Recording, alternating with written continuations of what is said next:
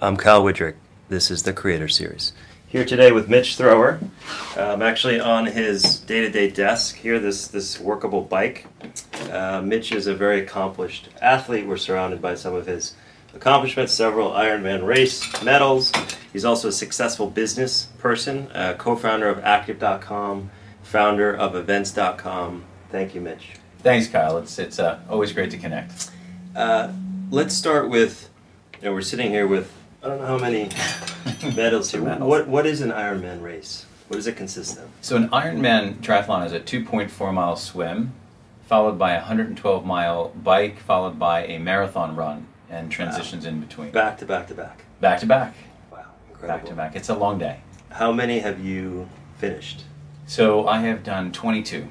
22. 22. And most people think about a marathon, it's way too much. What compels people like you to do not only one but 22 of these incredible races? It's funny because I think a marathon, I've run marathons as well, I believe marathons are more difficult than the marathon in an Ironman. And I know that's counterintuitive, wow. But by the time you get to a marathon and an Ironman, you have so many endorphins, you have so much enthusiasm and support, and there's an aid station almost every mile. Okay. It becomes a very different experience. Will you do more races? I will. I don't know how many Ironmans are in the future, but there's definitely some, and some half Ironmans. My wife and I actually did a half Ironman for a honeymoon. Wow. So that was that was great. Incredible. And she signed up for that. She was okay with it? She did. It was her second or third triathlon ever. Okay. But yeah, she signed up for it. And I'm sure you've done them all around the world at this point. Which was the most, incredible for you? Which location? There's nothing like the Hawaiian Ironman. Ironman in Hawaii, which is the World Championship. You're out on the lava fields, you're swimming in Kailua Bay in Kona, Hawaii, and you're running through some pretty hot pavement, but it's just something that it changes you at the very core. Looking back, you're swimming 2.5 miles, you're biking. Is there a moment that you can think of that's the hardest moment for you to get through, either in one race or just in general? I think the most difficult part is definitely, for me, it's always been the run. And I think every one of the races I've done, around mile 21 to 24, you make some crazy commitments to yourself. You're like, I'm never doing this again. This is never happening. I will not do this. Just get me through this, and I will never do it again. And there's lots of things. I think they say that doing an Ironman is like 10 years of therapy, right? Wow. Because you're out there and you're so into all of your thoughts in your life and focus. But and then around mile 25, right at the end, you say, oh, I can't wait to sign up for the next one. Wow. And then you come down that last half a mile and you're ready to sign up again. So a lot of it sounds like a lot of it is the mental toughness. I think it is. Half of endurance racing, I think, is physical and half is mental. It's about a 50-50 blend. Most people don't realize that. And so you've done, 22 of something most people will never even think about doing. Is there something unique about your body, the way you were born? Was it more training? Is it born in you, or do you learn it along the way? Oh, boy. I think when it comes to endurance athletics, it really is open for anybody. I think that anybody can be an endurance athlete. Anyone can race in an endurance event. Now, the goal is to finish. The goal is not to win. Okay, so Mitch actually, when I was going to do a mini sprint triathlon, gave me some pointers, some advice. Knowing me, if I wanted to do an Ironman, how long would that training process take? Could I do it? Of course. How long would it take? Of course you could. And I think for anyone looking at the potential of doing a marathon or a triathlon or a long distance race, it really is breaking it down into smaller steps. So, I recommend somewhere between 9 months and a year for someone to start thinking about an Ironman distance race and start building up the base to get to a place where you feel comfortable doing something. I remember asking someone one night, what do you recommend? His name was Rob Mackel. He was the person who used to win all the swims in Ironman. I said, Rob, what is your advice? This was before my first race in Hawaii in '94. And he just looked back at me and he said 2 words. He said, pain management. That's true. That's a very... I just finished the sprint triathlon, and it took me Congratulations. almost 60 minutes to do the swim. Right. It should take 20. Well, you learn. You learn to get faster. I couldn't swim in the beginning. I couldn't get from one end of the pool to the other. I was a lacrosse player and then ended up fracturing both my knees, which actually was one of the things that catapulted me into the sport on a physical level, as I sort of lost the capacity to really run and walk. Have you been injured during a race where you needed to get through an injury to finish?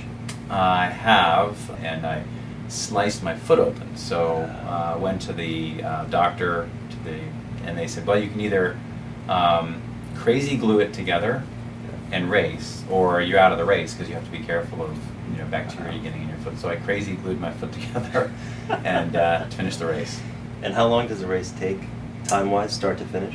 8 hours are the winners. Somewhere sub 8 is a really fast time, like an incredibly fast time. So for 8 hours. 8 hours. Or 10 or 12. 10 or 12. My fastest is 9:59.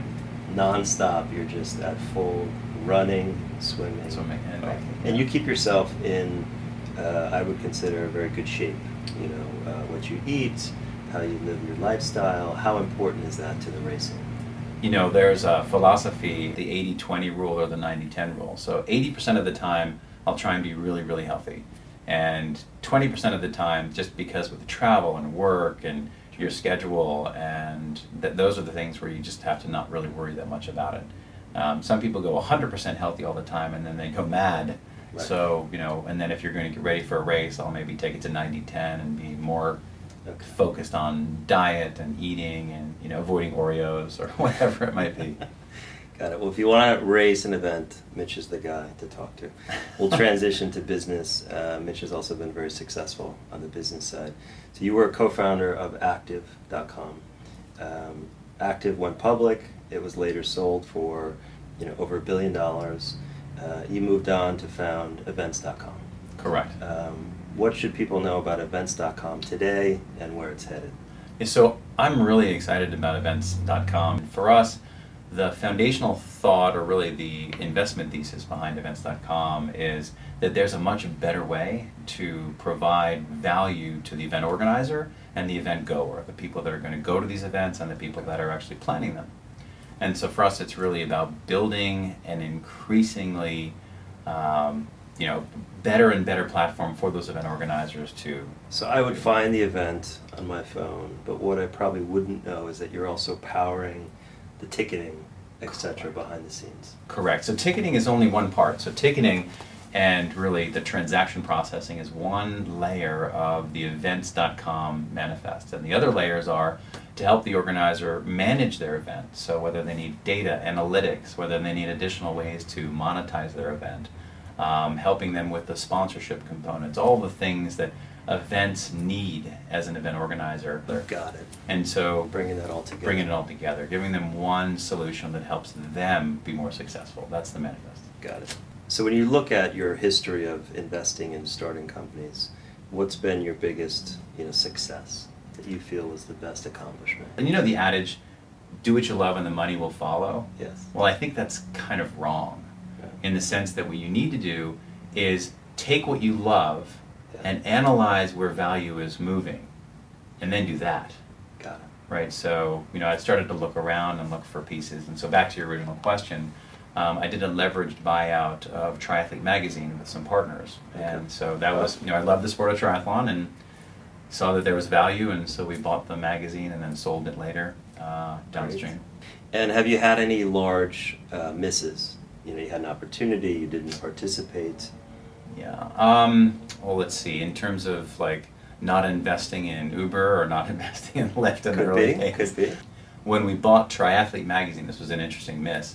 We also bought a magazine that came along with it. We bought Triathlete and we bought a magazine called Winning. So fast forward, we had a very inventive person who said, well, the next thing, now we're talking 97, and this person said, the next thing's going to be this adventure, mud, obstacle, crazy racing. And he predicted it. And so we launched a magazine, and it just didn't have any subscribers. So we ended up... Tough Mudder, the Spartan Race. Correct. But this was a decade before. Interesting. So we launched it too early. So timing is everything. Any advice, any pointers you would give young entrepreneurs that are trying to found the next events, the next triathlete magazine? What can they do to get headed in the right direction? I think get out of whatever environment they're in, wherever they're trying to do their create their business, trying to make money.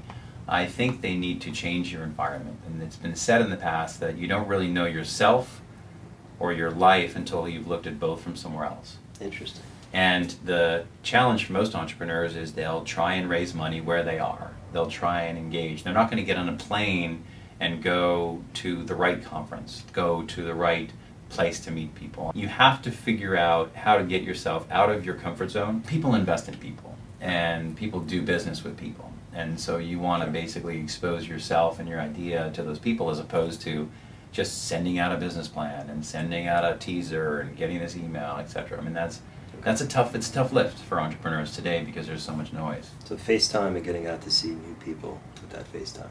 I guess we can tell people that you just had a baby. I did. Congratulations. I have a son. That's baby number one. Baby number one. For you. Has that changed life?